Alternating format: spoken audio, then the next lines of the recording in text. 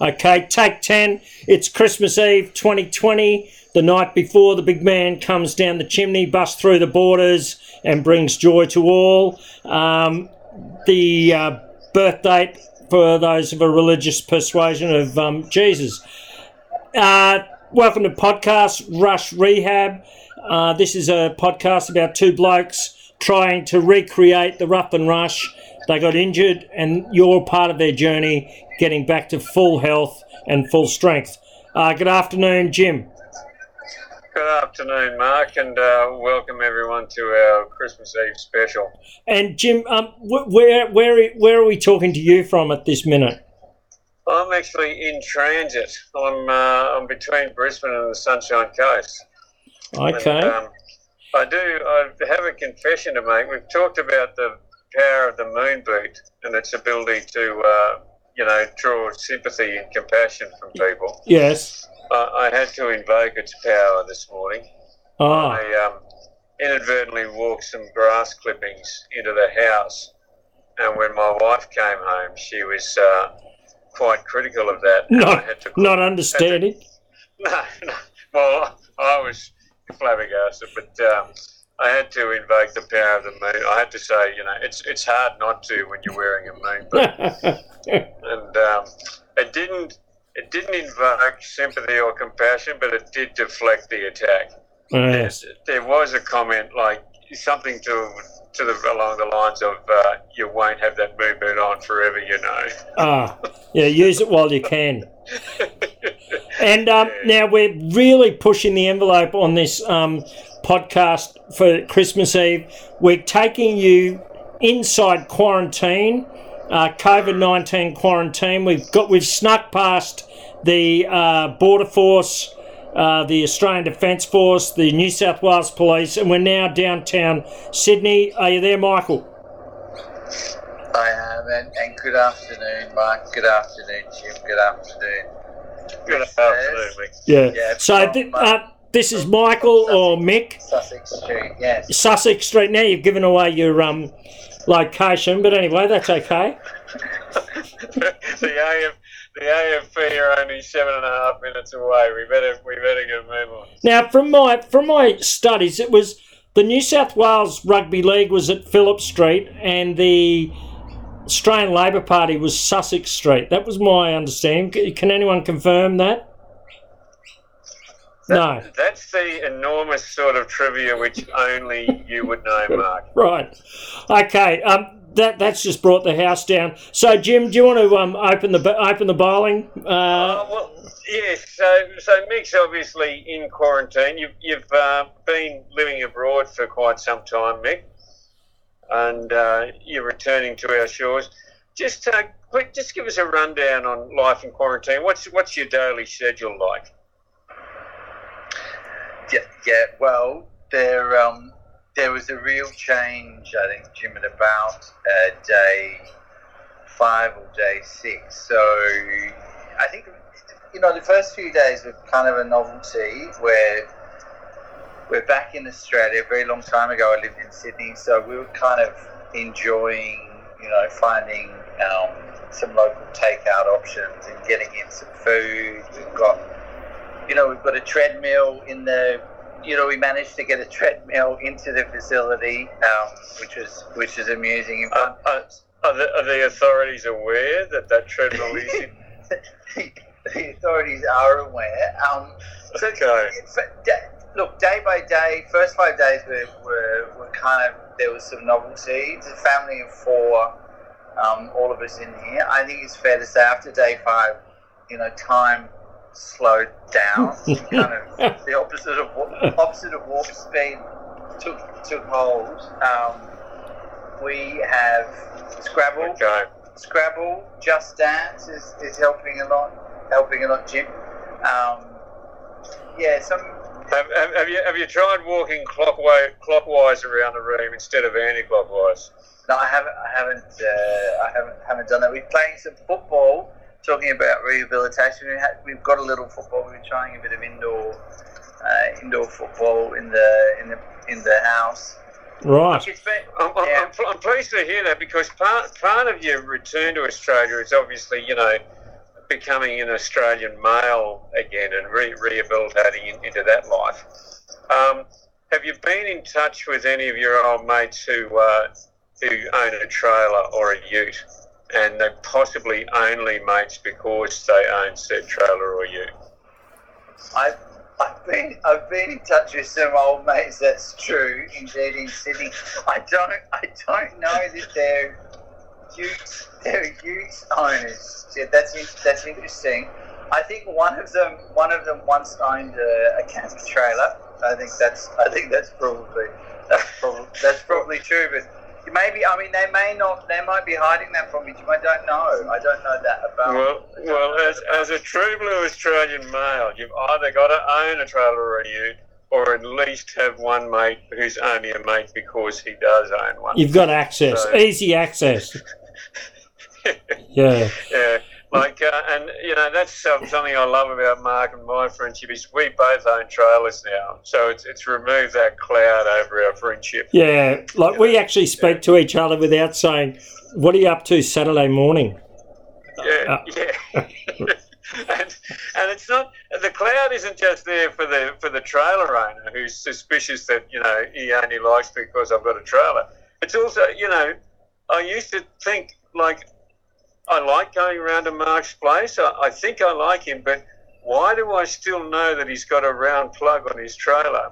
Why do I have to check that out every time I go around there? Yeah, I find changing that up, that often, oh, sorry, mate, you have to go and spend $40 to get a conversion. That tests friendship, and I can see whether people are for real. That does, yeah. So, Michael, you go. I'll look into that. I understand they make a lot of camper trailers in Queensland and actually in southeast Queensland. I think that's right. Now, Mike, it's the home of a lot of great things. It is. Sorry, Mark. No. Michael, I think we can almost say everyone we have interviewed so far is a runner. Would you claim to be a runner? Oh, I don't. I use the term jogging. Yeah. That I describe myself as a jogger. I do get out, and I mentioned the treadmill. I've been on that. It seems a bit harder than normal kind of running. Yes, I did take up jogging / running a few years ago. Have you ever been in events and got a ribbon or a medal? Oh, I've been in two events. One of them I got a ribbon for. The other one I sort of gave myself a ribbon. I was just kind of proud of. I'm pleased to hear that. Yeah, that's another important part of returning to Australian malehood is giving yourself plaudits that are undeserved. Give yourself a medal. Self congratulations. Yeah. So two, Mark. One was an event in Lebanon, in southern Lebanon. Oh yes. And that was actually an event that involved a bit of a jog, a run, and a swim, and a bike ride. And then that sounds like a triathlon. That's it. The triathlon. That was the first time they had that triathlon here in southern Lebanon. And then the other one was a half marathon in Kenya, the Lewa half marathon. In Kenya. In Kenya, yes. And where was that? Was that through the city of Nairobi or where? No, it's a little bit north, a ways north of Nairobi, I think, Lewa, and really beautiful surroundings, situated around a reserve national park. Very, very, really quite beautiful surrounds. So did you have to negotiate any natural obstacles on that half marathon? Look, there was some smaller animals around it. Very beautiful morning. Not any of the big five, Jim. I think there might have been a cob or a tick out there on the course, but nothing dangerous or large. But yeah, very, very beautiful. Very. I felt very lucky. What are the big five? Oh, look, can I remember? I think there's probably an elephant and a rhino and a lion in there, for example. They'd be three of them, I'd say. Okay. You can probably use your imagination, Jim, to the other couple. We probably have a Big 12, and they're all snakes. I thought you were talking about the Rush, Jim, and they were a Big 10. They were a Big 10, those obstacles. Those they're threats. serious obstacles. And- It sounded like you had different obstacles to contend And- with. Yeah, we kids did. Kids play a game about toxic animals. Yeah. Or Yeah. dangerous animals. Top trumps, Oh, I yeah. think it's called. And Mick, have you ever injured yourself and had to come back from, like us, rehabbing? Oh, look, I did have probably my most serious injury, and that was also at a sporting. I wouldn't call it a sporting event. Maybe just more trying out myself. It was actually when I was skateboarding, Mark. I had a pretty significant injury. Now, I hope you were, at an age that's considered far too old to be skateboarding when you did this injury. I think 48's the number you'd be looking at there, Jim. Good. 48, and That would qualify, yeah. it would, wouldn't it? Were there any sports drinks involved, or you just showing off to your children? Look, there might have been a bit of Gatorade around, and I think the fair comment, and indeed, that moment when you just hear the kind of the language of children and the honesty of children, was when my daughter, as I was lying on the ground after I'd tried to demonstrate to her some moves that I remembered from being 14. I was lying on the ground, and she said,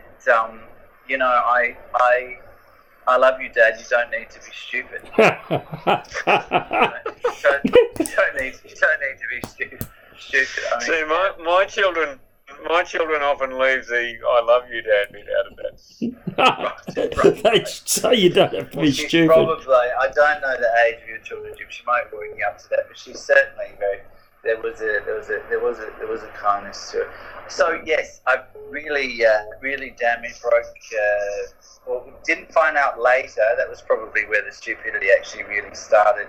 I iced everything up, and being the son of a nurse and vet, perhaps having a bit of disregard for our medical fraternity, I did not go and seek medical assistance and just went for the ice. And Were you worried about the shard of bone sticking through your skin or not?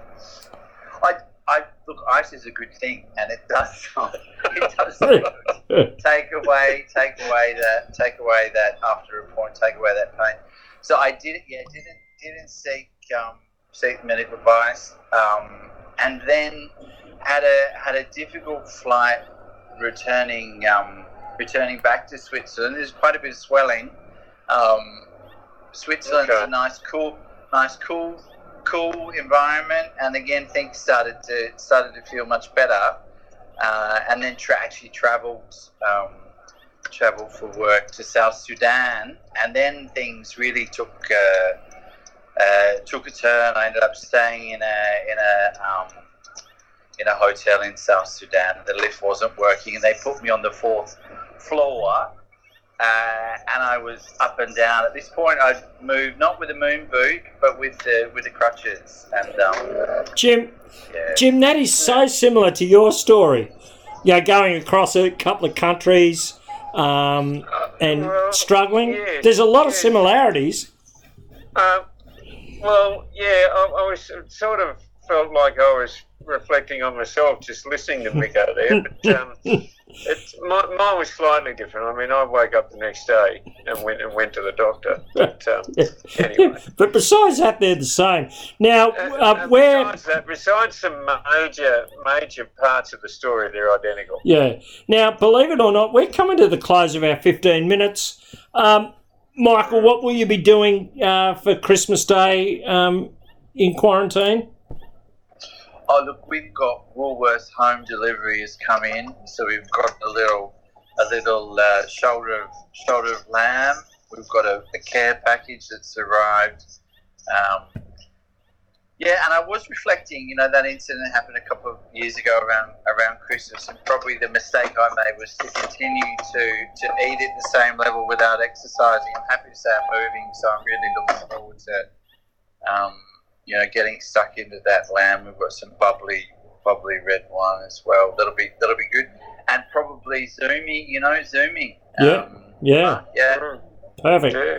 Well, Should be great. Jim, this is our final podcast before Christmas. So, Merry Christmas to you. Merry Christmas, Michael. Have a happy Christmas, Mark and Michael. And look forward to catching up in the new year. Thanks. We'll see you on the other side of Christmas. So remember, don't skateboard. Go and see a doctor if you get into trouble, and whatever you do, run responsibly.